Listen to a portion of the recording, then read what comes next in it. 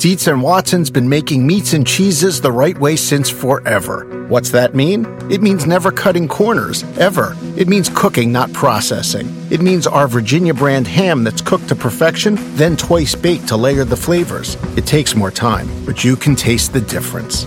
We come to work every day to do it the right way, even if it's the hard way. Because if it's not right for us, it's not right for you. Dietz and Watson, it's a family thing since 1939. Want to make Mom's Day? Get to your Nordstrom Rack now and score amazing deals for Mother's Day, which is Sunday, May 12th.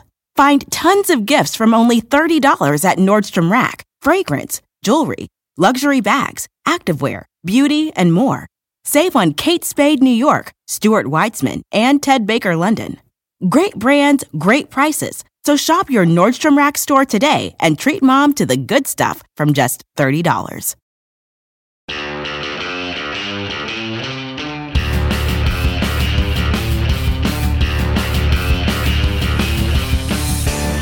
Welcome to the NASCAR and NBC podcast. I'm your host, Nate Ryan. We're here for the first episode of the 2022 season, and I'm so glad to be joined by Kyle Petty, who's here to tape the first episode of the Motormouth season here later on here at NBC Sports Charlotte. But appreciate you coming in a little bit early, KP, to do the NASCAR NBC podcast. Thanks for inviting me, man. I appreciate it. Yeah. I miss doing this. You have an open invite. You're always an open invite. Yeah, on the NASCAR and NBC podcast. You're one of our best guests, of course. And what better time than to talk about Atlanta Motor Speedway in the wake of the first race yesterday on this repaved, reprofiled new Atlanta Motor Speedway, which was intended to produce super speedway style racing. And seems like they succeeded in turning into a mini Daytona Talladega. Just give me your overall impressions. Did you like it? Entertaining. Yeah, I thought it was. You know, listen, Atlanta is one of those racetracks like Michigan and Michigan's a 2-mile racetrack where you tend to get one or two guys that just drive away from the pack.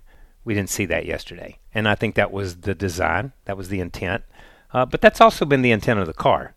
So where did those two cross? Where did the track and the new car and the package with the new car and all that stuff come together at the right time? Would it be the same race if we were back to the old cars on this racetrack? What would the new car do on the old racetrack? You know that, and those questions will never be answered. But I liked it. I enjoyed it from a fan's perspective. I'm sure as a driver, I would hate it. Right. I would hate it because it's Daytona, and it's almost like Daytona on steroids. And what I mean by that is, it's like Bristol. You go out to practice at Bristol, and you can't catch your breath the first couple of times because it's just, my God, it happened so fast. Everything was fast, fast, fast. You know, Daytona, you go out and it's wide open, but it feels like everything's moving like this. I've said it before. When you run 25 miles an hour down a residential street, it's like this. You run 50 miles an hour down a residential street, it's like this. Yeah. You know what I mean? Yeah. And when you look at Atlanta, it's just a smaller package with the Daytona speeds, with the Daytona setup, with the Daytona style racing.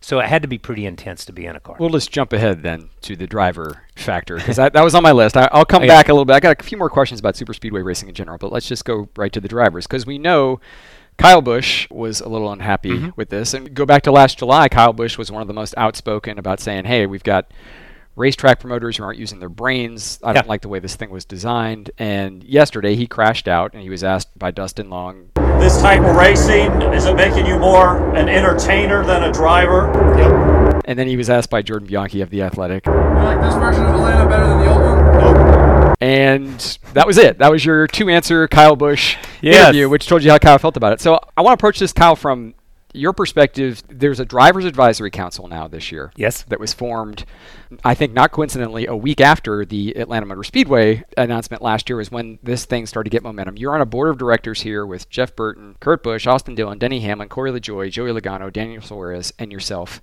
Will this be a topic of discussion? You know, how does that work? That's a great question. And I think that's a question for the chairman of the board, Jeff Burton. More so than Kyle Petty.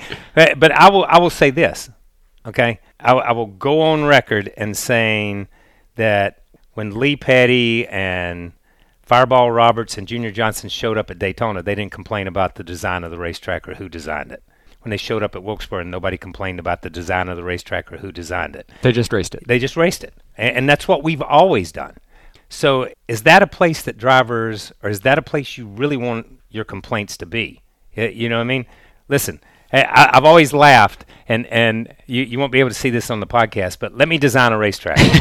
Oh, there it is. Ladies and gentlemen, Kyle Petty just drew a circle on a legal pad. So that's you know what I'm saying? So, I mean, as you look at it, and that's a very simplistic, not accurate way to do it, but what I'm trying to say is that we in the sport have always just raced whatever was there, whether it was Sonoma, whether it was Riverside, whether it was Watkins Glen, whether it was Martinsville.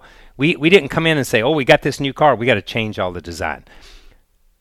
I applaud Marcus Smith and SMI for looking at a speedway that had changed already from what it was originally, from the intent of 1960, and changed it and said, maybe we can do something different. Maybe now's the time. We're getting a new car, things are coming along. So I do like that. You know, maybe drivers should have had some input, but what are they going to say? I mean, honestly, you know what I mean? The drivers' concerns should be more about the safety of the track, more about the soft walls, more about the runoff areas, more about places. We saw a couple of hard hits. Without the soft walls and without what was already implemented, they could have been some catastrophic hits that went on yesterday. So I think that should be more of a concern for the drivers, is the safety aspect of what a racetrack is, more so than how does the surface feel? What is this? Is the bank too steep? Is the bank too flat? What is it? I'm not sure that I agree with all that. I think Kyle Busch's biggest concern or complaint last year, at least, was that the turns weren't wide enough. Yeah, but okay, and I heard that all day yesterday too on the TV. Yeah. And the turns actually are wider at Atlanta than they are at Daytona. Right. So what's your complaint? The problem is it's not that the turns aren't wider or aren't wide enough. It's that you don't use all the asphalt. They don't go in up next to the wall in turn 1 or turn 3 at Atlanta like they do at Daytona. Because it's not the preferred line? It's just because the way it funnels down. So it funnels down from 3 on a straightaway to 2. And you at Daytona and Talladega. And you got to understand that it's the radius. It's the difference if you lay on a piece of paper, if you lay a quarter on a piece of paper, let's call that radius Daytona's corners. Now let's lay a nickel on top of that. That's Atlanta's radius. So much more has to happen. That's why I think we had so many accidents when people were pushing. Joey Logano said it. We're going to be able to push on the straightaways, but I don't want anybody pushing me in the corners. And we saw people, because you get into a corner at Daytona and you lay on somebody and it's a long, sweeping, slow corner. But somewhere in the middle of Atlanta, there's an apex that you have to hit. And when you hit and those cars shift, we saw things. So I understand some of it. I do understand some of, and I understand both sides. You know what I mean? I just think if you open that door and let drivers and team owners and crew chiefs and everyone become golf course designers, you know what I mean? Then the game of golf changes. Right. And not necessarily for the best. Right. Not necessarily for the best. If drivers were to design racetracks, give us the widest, smoothest racetracks possible. Yeah. No cautions. We can spin out, not hit anything. That's no grass. No, And it's like if an amateur golfer designed a golf course, there would be no trees, no lakes, no sand traps, no anything. So to paraphrase a guy that you and I know well, Eddie Gossage once said, "Shut up and drive." After the first race in Texas. That's somewhat valid to a degree. That is a valid point. The point is, yes. I want to give you a seat at the table, but your seat at the table is not any more important, okay, than the guy sitting next to you. And I think sometimes, and I'll say it, sometimes, because I was a driver, sometimes we as drivers believe our seat is the most important seat. And it's not always that way. This is a group of, and I'm going to use the word that everybody uses, stakeholders, which wears my butt out, that are looking to grow the sport and make the sport better. So everybody has a voice, and I think that's the way it should be at this point in time. Joey Logano had an interesting way of looking at this, KP, and he told Dustin Long after the race that... I guess, I don't know, you'd be the judge if it's entertaining or not. I don't know, it's a different type of racing. Where's the line? The line of what? Between crossing up too much entertainment I don't know. I always look at it as a tax I got to pay to go racing, more fun stuff. On like next week. But that's just part of it. I'm not a big fan of it because there's just so many wrecks and stuff. And takes a lot of the driver out of it, so it kind of bugs me a little bit. Or you can study it and be really good at it and get caught up in the wrong stuff, and that's what happens. So I don't know. I mean, I guess it's exciting. I'm sure it was exciting as a fan. That's why we keep doing it, and that's why the fans love it. So I guess I better get over it. This isn't a totally great analogy, but in this time of inflation in America, there's apparently inflation now in NASCAR with the Cup Series with super speedway racing, because now Atlanta essentially will give you 6 super speedway races in addition to the 2 annual at Daytona and Talladega. So how do you look at that? Do you agree with Joey that maybe that's the way for drivers to look at this, is to just sort of accept that, hey, sometimes it's going to come out of my wallet literally and figuratively, for the team owners. They're going to crash some cars and have to deal with some racing that's really frustrating. Yeah, they're going to have to deal with a style of racing that is frustrating. Okay, and I think that's what you get into, because Speedway is a different style of racing. I find it fascinating that we're going to be up in arms a little bit, that we're adding 2 super speedway races, but nobody said anything when we added 14 road courses. You know what I mean? It's like, oh, I love those road courses, man. That's the greatest thing. That's the new short track in NASCAR. You know what I'm trying to say? Yeah. I mean, has to be a balance somewhere. You know what I mean? And Daytona and Talladega are your speedway races. This racetrack races like a speedway, but I'm not sure that was speedway racing. I'm not willing to call it speedway racing. I know they drove it that way, but we heard for Saturday and Sunday, if you listen to some of the stuff and read some of the comments, you know, I've got a low drag package, I got a high drag package, I got a handling package, I got let's go to the front package. You know, I mean, so they were all over the board.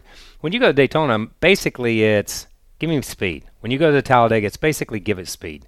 July is the one outlier in that, because July at Daytona seemed to get hot and slick, used to. I don't know with this car. I think Joey's comment is more by saying, like, and using the word tax, but it's more like, this is the price we have to pay to be able to run the racetracks we want to run. You know what I mean? And if this is the price we have to pay, so be it. I'm willing to do it. You know what I mean? Because I want to be able to run Martinsville. I want to be able to run Bristol. I want to be able to run Charlotte and Texas and all these racetracks. So, you know, I think a lot of people would have liked to have seen Atlanta stay Atlanta, but Atlanta's not going to be Atlanta anymore. So get over it. You know what I mean? And I think that's what Joey's saying also. It's a different racetrack. It's moved into a different category. We just have to live with it. I think some of the fear and loathing might be, though, that, hey, this worked at Atlanta. There might be some other 1.5-mile tracks that we might want to try this with. Does there come a point where owners, I mean, we know that drivers, perhaps their say should be limited, but owners, they're footing the bill, and you've got this next-gen car this year that has limited inventories. Everybody's scrambling for parts and pieces and cars. Do you think at some point owners say they're paying for it? Yeah. Like maybe they push back and say, hey, 6 of these types of races is enough. You know, that's a great question. I could see them pushing. I really could. And they would have the numbers to back it up. You know what I mean? They would have the financial numbers to be able to back. I mean, it's a funny thing that we're having this conversation today, because we had this same conversation. I had the same conversation with my dad probably 30 years ago. Okay, early 90s to mid 90s. It seems to be the time when we started going to Daytona and Talladega and tearing up more cars at Daytona and Talladega than you did at Martinsville or Bristol. There was a crossover moment there. Teams took their worst crap to Bristol because they knew it was coming back in a basket. You took stuff to Martinsville that you didn't mind tearing the sides off of or tearing the front ends off. That's what it was. Now, this is when teams had 3 or 4 cars, not when they had 39 cars like they got into a NASCAR. But there was that crossover with the plate and the way things begin to race and the way people begin to race. You know, you go back to Bill Elliott unlapping himself 2 times. Nobody got close to each other. Yeah. You weren't going to tear anything up. Right. Nobody got close to each other. And so through the 80s and stuff, you had those type races where people run close. But, man, I mean, I can't tell you how many times working at Petty Enterprises, we brought a car back from Daytona, pushed it over in the corner, cleaned it up, and took it to Talladega and never repainted it. It was done, man. It was done. You know what I mean? And those days stopped. Somewhere in the 90s, those days stopped. So think about if Rick Hendrick sat down and said, okay, 1998, to 2022, how many cars have I tore up at Daytona? Now, let's go back and remember Jimmy Johnson, those guys will tear up 3 or 4 years sometimes. Right. You know what I mean? How many cars have I torn up? I bet that numbers would shock a lot of people. I can remember talking to Rick Hendrick after the 2012, what was then, I believe, Sprint Unlimited, maybe Bud Shootout. Yeah. And I talked to him the day after that race, and all 4 of his cars had been wrecked the night before. And he said, I just lost $1 million in race cars. Yeah, think about it. Think about it. And that's one weekend. So think about that spread over. Yeah. Think about that spread over a 25-year period, and think about how much. So I can see the owners stepping in and saying, okay, this is our limit. But I have to say, at the same time, if I look at Charlotte, if I look at Texas, if I look at Kansas, Atlanta was a unique 1.5-mile racetrack. It's not Charlotte. It's not Texas. It's a little bit from the front stretch to the middle of the back stretch is wider. You never really, even when we used to run there 1,000 years ago, when it was the old Atlanta Speedway, just 2 straightaways, you were only ever straight for almost like a nanosecond. You'd come off the corner, drift out to the wall, and then start back into the next corner. Same thing on the backstretch. So it was like one big circle. And that's almost when they made the D shape in the front. It's just a continuum of that. And you see them come off, and they don't run that straight down the backstretch anymore. So I just think Charlotte, other places, I'm not sure they could do that. So it's interesting, KP, you described it as not quite Daytona and Talladega, but it may be a different, and obviously it's 1.5 miles, so it's not a 2.66 mile racetrack like Talladega or 2.5 mile racetrack like Daytona. Obviously it's shorter, but it sounded like speeds were insane in person. I wasn't there. I was in Texas Motor Speedway from the IndyCar race, but it sounded like watching it was just a constant blur. And I didn't monitor social media like you. I try to avoid monitoring too much social media, but it seems like, I haven't checked it on the JeffGluck.com poll, but it seemed like fans liked it. It seemed like if you were a fan of Daytona or Talladega, this was close enough. This was a close enough approximation that you got your money's worth. If that's what you're looking for. I would say so. Yeah, I would say so. In a strange way, in a strange way, it's like that style of racing, that type of racing, it was a miniature version of that. It's like going up to GoPro and watching Cup guys run go-karts. It's a miniature version of a road course. You know what I mean? So it looks cool, and you see the passing and you see the racing, but it's a little bit different. But I still, it just wasn't the. Things happened fast. It was a different game. It was just it was just enough different that all I compared to Daytona and Talladega was they run for half the race and everybody was still on the lead lap. Yeah. You know what I mean? That kind of thing. Was it maybe a little less of a chess match than those 2 tracks? It seemed to be, how Daytona, the outside line and this the inside line, and then they're side by side, and then they could pull out and they could do. It's like. The inside line could go and then it couldn't go, and the outside line went and went and went and went, and it was never going to stop it.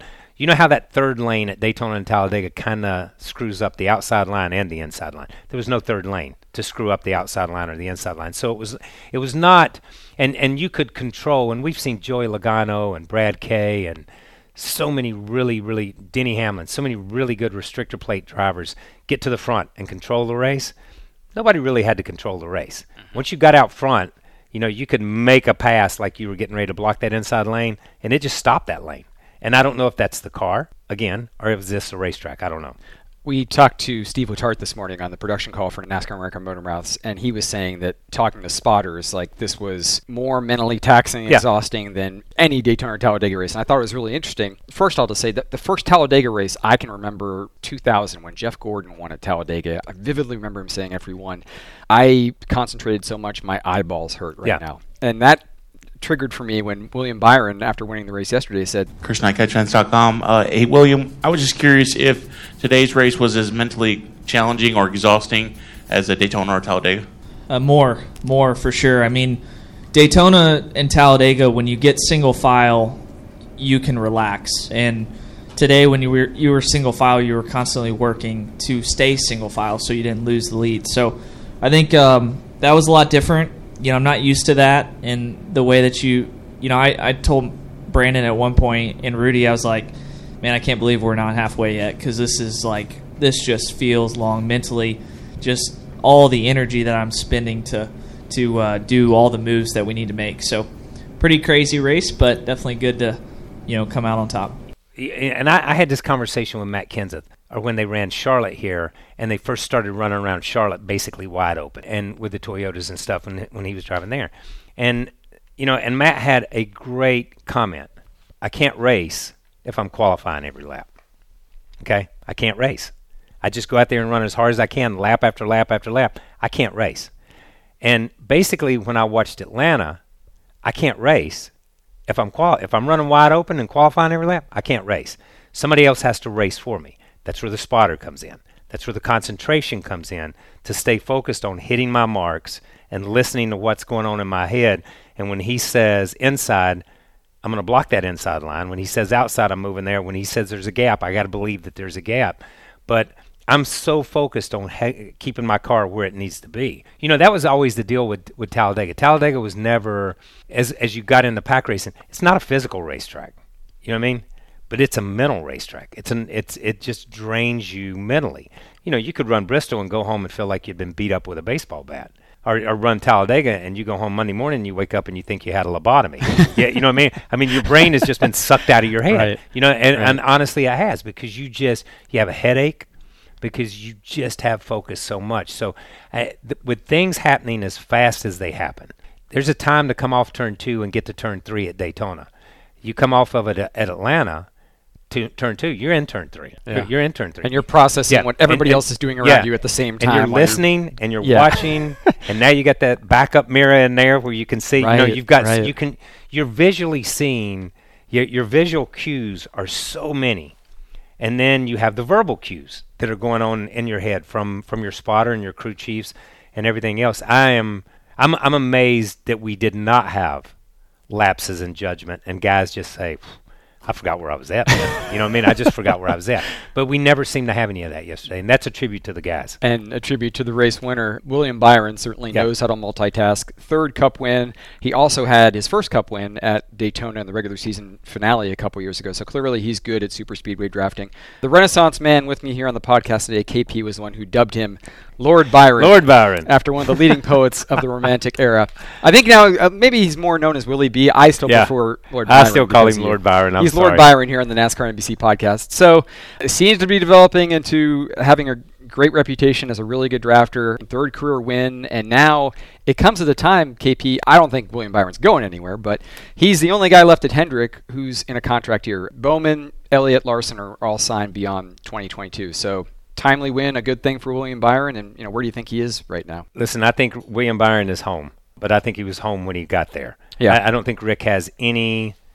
I don't believe Rick Hendrick to have any intention of ever letting William Byron out of his grasp. I know we've seen Chase. I know we've seen Kyle Larson, and we see Alex just continue to win, and it's amazing. I mean, he's just there. He's solid, and he's there. But I've said it, and I've said it on our pre-race. I've said it a million times on NBC.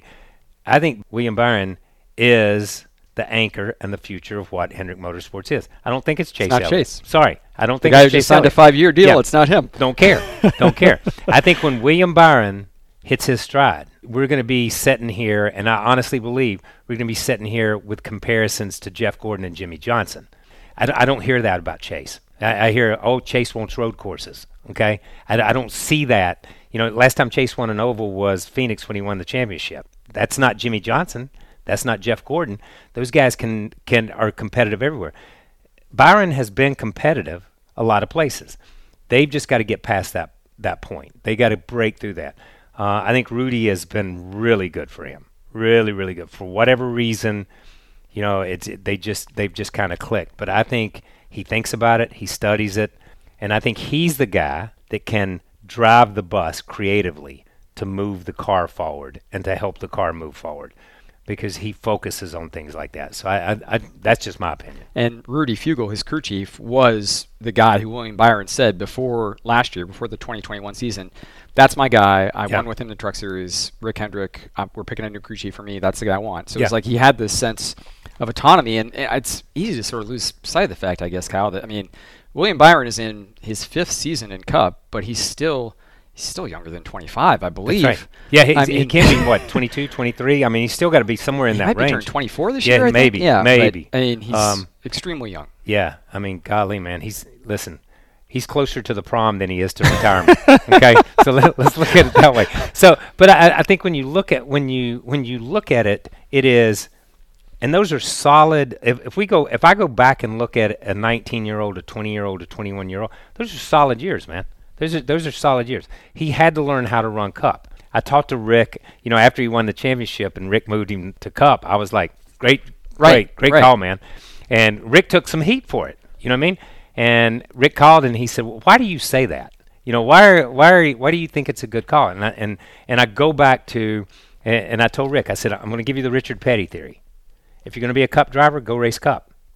Okay, that's where you're going to learn. Yeah. Learn to race against Kevin Harvick. Learn to race against Kyle Busch. Learn to race those guys and what they race. Get those hard knocks out of the way. Get them out of the way. Yeah, it's going to be painful. Anyway. It's going to be painful.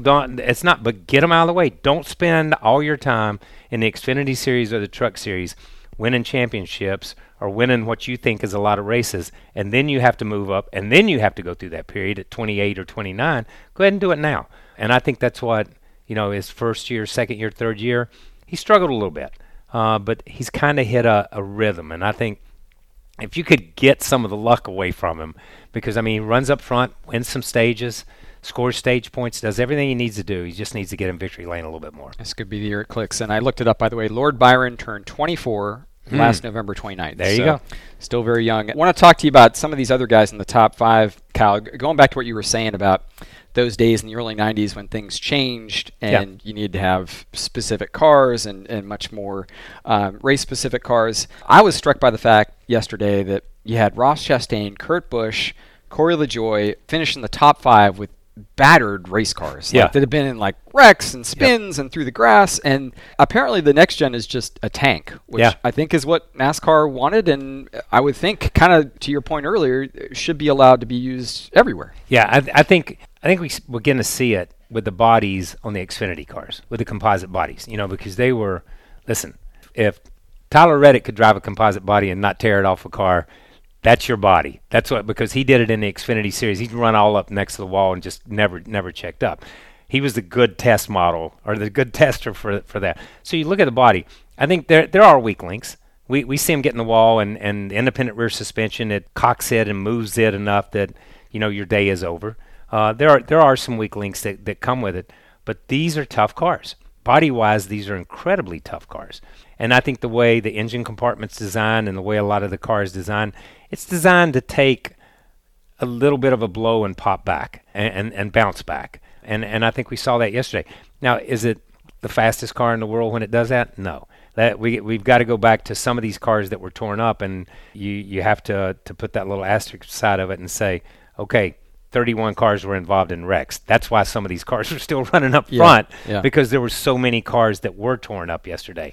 There were fewer cars in perfect condition than there were, and a lot of races are not that way. But impressive what these crews did, because with the limited amount of work they let you do to fix a body and fix a car now in NASCAR, I was impressed with every one of those teams getting those cars close enough that they could go back out there and run. To see Ross Chastain after he had been all over the wall, and the next thing I know, I'm like, you're out of my fantasy league. No, you're back in my fantasy league. Let's get you back. You know what I mean? Because he's like, where did that happen, man? Because if that had been last year, you write that off, man. He's not coming back from that.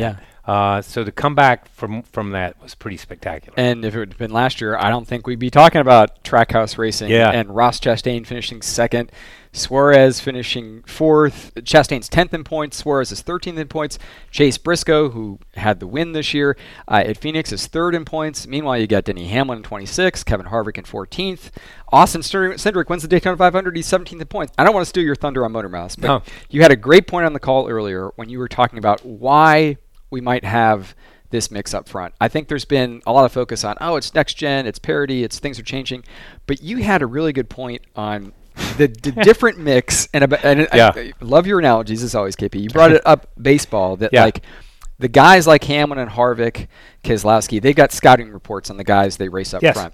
Yeah. And those scouting reports don't really apply as much when you get guys from Trackhouse and Chase Briscoe that you're racing against. Right? When you look at Denny Hamlin, and Denny Hamlin has spent his entire career racing Kyle Busch, racing Chase Elliott, racing all these guys, Kevin Harvick, racing these guys at the sharp end of the stick. They didn't have to worry about Corey LaJoie. They don't have to worry about Daniel Suarez. They don't worry about Ross Chastain, and unless they drop down and run the Xfinity Series. You know what I mean? Yeah. And so they weren't used to it. And it's that same thing in a crazy way of when rookies. I grew up and I came along at a time when the old guys were here. And you couldn't pay David Pearson to run with you if you had a yellow bumper. There's no way.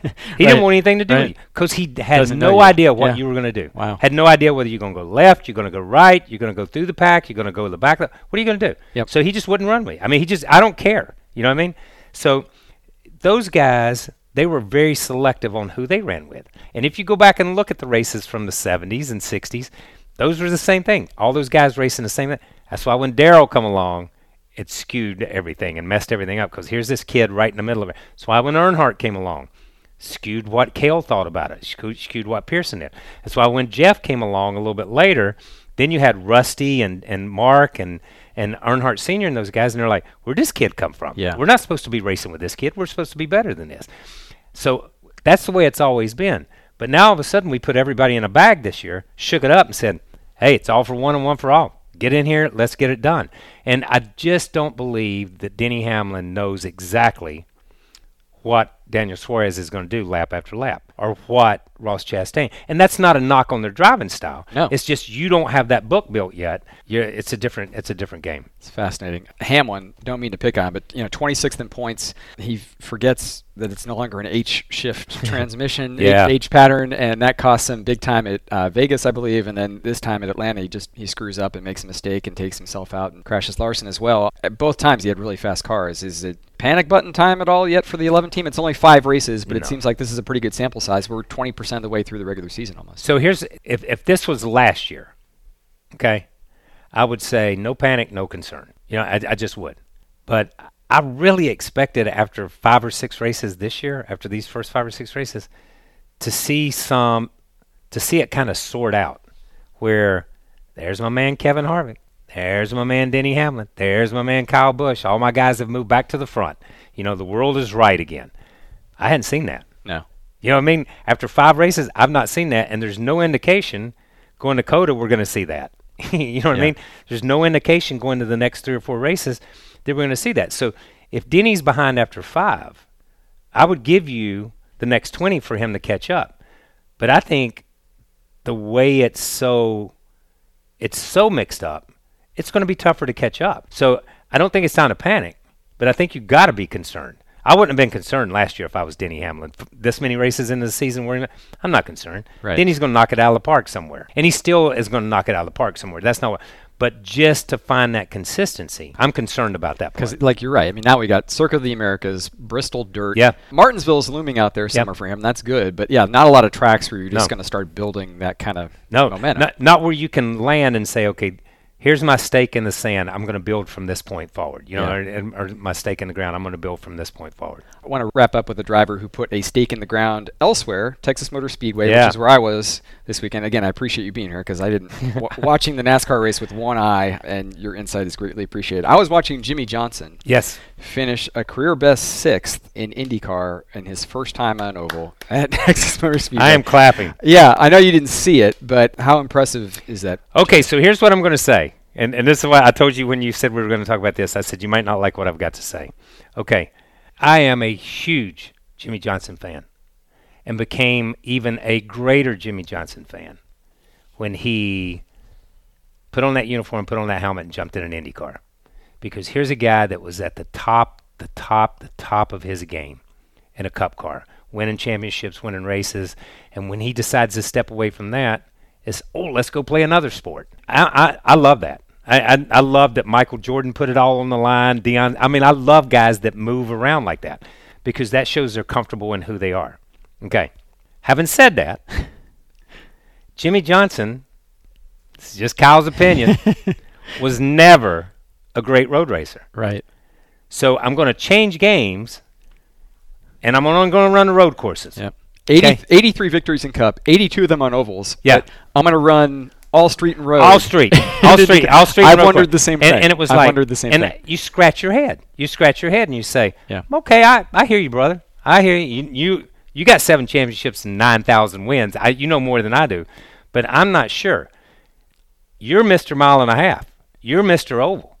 And I think yesterday affirmed that he is Mr. Oval, that he understands oval track racing, that he understands what it takes, whether it be in a stock car, whether it be in an Indy car, put him in a go-kart. I don't care. He understands oval track racing and what it takes to be competitive on a round track or a square track if we go to Indy, because I think he'll be competitive there. But as you look at it, that's his forte. That's his area of expertise. You know what I mean? He is a master at that and understanding where he needs to be and how to get there. And I think yesterday is a glimpse into what he can do on an oval. Now, I don't think it's some people will look at things and say, everybody does that every now and then. No, I'll tell you. I don't think so. No, that's not what they were saying at Texas. That's not what that's not what the IndyCar guys were saying. Right. And that's a huge endorsement. Yeah, very huge. So he finishes 6th at Texas, where we know he has 7 Cup wins. Yep. And as you touched on, the next oval is the biggest race in the world. Apologies to Daytona and NASCAR. Yep. Indy 500 in May. And you had Joseph Newgarden, the winner of Texas, say it. You had Scott McLaughlin, who finished 2nd at Texas, say it. These guys believe that Jimmie Johnson is now a serious contender. I mean, he's won 4 Brickyards. Oh, I know. So I know. We saw what he can do at Texas. He knows how to get around there. And now he's won 4 Brickyards, and he's going to go to Indy 500 with a Ganassi car that can probably win. Yeah, I love that pre-Texas. if you listen to all the drivers, Jimmy really works hard and studies. He's a good guy. He's a good teammate. I really like Jimmy. And now it's like, oh my God, I got to race him. Yeah. You know what I mean? The pendulum swung from one side to the other from the comments. You know what I mean? And I've always said it's easy to be friends with a driver you can beat every week. That's the simplest thing in the world. Listen, if I'm gonna pound you in the ground every week, let's be buds. Yeah. Let's be buds. You know what I mean? But if you're gonna beat me every week, then there's a little bit different. So it'll be interesting to see as he starts to run more and more competitive and is a threat to win races on ovals and is a threat going into Indy when we see him there. If he becomes that, it's going to be interesting to see the comments and the body language from the other drivers and what they have to say, because I believe he is a threat on ovals. Well, I mean, and not only is he a really nice guy and really likable, but to your point, if he starts doing really well, then it's going to be the attention that Danica Patrick got, the attention that Fernando Alonso got when he ran Indy. Yep.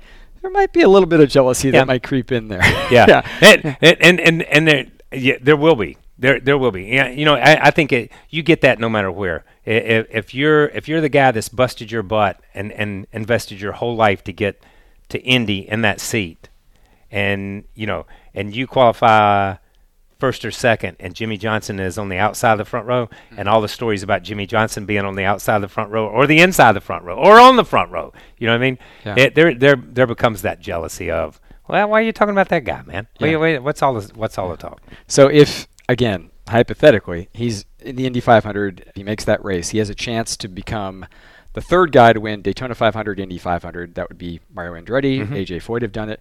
He would be the first to win, obviously, a Brickyard, a Southern 500, a Coca-Cola 600, a Cup Championship, and win this race. What's he going for there? That's all-time Mount Rushmore of racing. Listen, I say, I'll say this: if he goes there and does that, okay, and that's a big if. Yes. And still got to make the race. Yeah. I should say yeah. But if he goes there and does that and then you start looking at Mario and AJ and you start looking at all that, then we got the announcement, was it this past week, that Rick's taking a Cup car to Le Mans?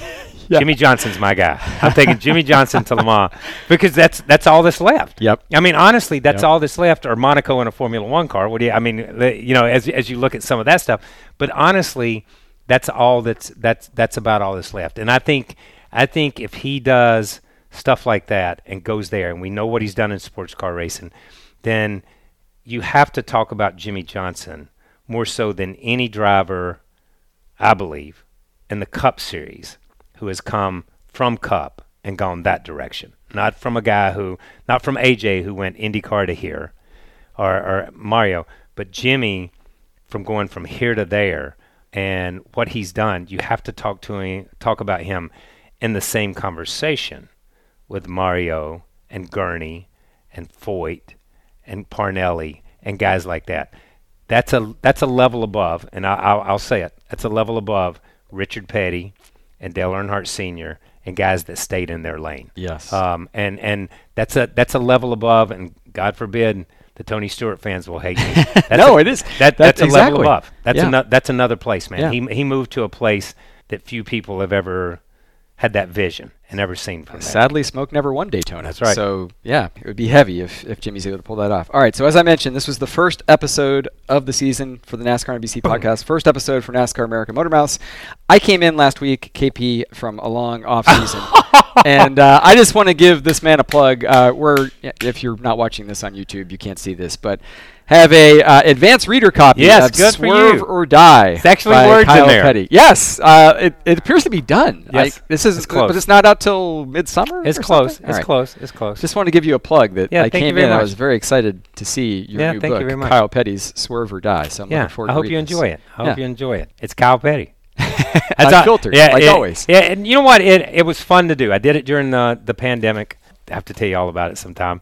But it was a good project. It was very, for me, there's a lot in there about my mom, about Adam, Mike Helton, and my Uncle Randy, who was killed in Talladega. It's just a lot of things that kind of change the direction of your life as much. And it's racing too, and it's everything that I think's wrong with NASCAR. No. Honestly not. But you know what? It does address some of the things that you look at on the horizon that are going to be issues for this sport. And honestly, it's simple stuff like, GM's going all electric by 2035. Right. What are we going to do? Right. Yeah, you know what I mean? I mean, when you've got major players in the sport who have already announced their green initiative and what they're going to do manufacturing-wise, that has to be an issue for the sport that needs to be addressed honestly in 2022, Yes. Not in 2034, so there are things on the horizon, but the sport's in a good place right now. It is. It's in a good place with your perspective as well. Those are big issues that need big opinions. Yeah. I'm glad you are here to deliver them, and I'm glad you're here today. Thanks for being here. Thank you, man. Thanks for having me. Our thanks again to Kyle Petty for joining us. Again, watch for his new book, Swerve or Die, coming out this summer. That certainly sounds like quite the read. I mean, really, of course it is, because it's Kyle Petty. Always great to have him here, and looking forward to more of his appearances this season. Thanks to you, dear listeners, for being patient during the off-season. As I noted, now that NASCAR America Motor Mouths is back on Mondays and Wednesdays at 6 p.m. Eastern on Peacock, the NASCAR and NBC podcast is also back weekly, with NASCAR and NBC analysts recapping the race with me weekly. I also do have some special narrative episodes and some guest episodes planned throughout the year as well, so stay tuned. Thanks to NASCAR and NBC producers Emily Conboy and Aaron Feldstein for helping line up KP and for coordinating the video version of the podcast. A reminder, you can find that on the Motorsports on NBC YouTube channel. If you check that out, please subscribe while you're there. You can get lots of great daily video motorsports content, not just NASCAR, but across the spectrum of NBC Motorsports properties. That includes Supercross, IndyCar, MotoGP. We also have NASCAR on even when it's in the Fox half of the schedule. There's tons of great highlights. IMSA as well. We just had the 12 Hours of Sebring. So check out Motorsports on NBC YouTube channel. You're going to get constant content, lots of highlights, lots of interviews worth checking out. And if you have any NASCAR and NBC podcast feedback, you can send it to me on Twitter.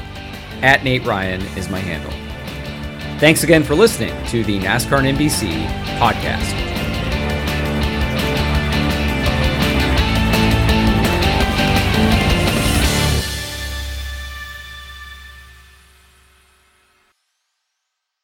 Want to make Mom's Day? Get to your Nordstrom Rack now and score amazing deals for Mother's Day, which is Sunday, May 12th.